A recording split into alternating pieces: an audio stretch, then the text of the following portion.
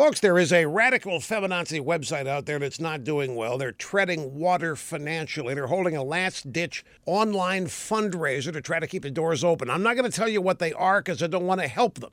I just want to tell you these things. The CEO is bragging she's a person with multiple marginalized identities. Now, this website announced that if they don't get big bucks by the end of May, it'll be too late because scary financial trouble threatens their all-important work. What is this all-important work? What is so valuable to society that people should reach into their wallets and bail this outfit out? Well, their homepage gives you an idea. Here's a headline: Healing from Toxic Whiteness.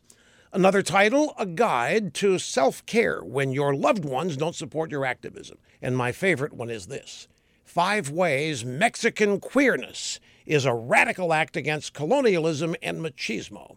Now, you remember the Temptations had a big hit in the 60s, Ain't Too Proud to Beg? Well, that could be these feminist theme song because they're begging hard, so to speak. They complain that it's a terrible challenge to create intersectional feminist media in a financially sustainable way, especially in a world that does not value what they do. Ladies, girls, it's whatever you are, if the world doesn't care what you do, why should they support it with cash? No wonder you're losing your shirts, or worse, because you've already lost your minds. What about your panties? Have any left?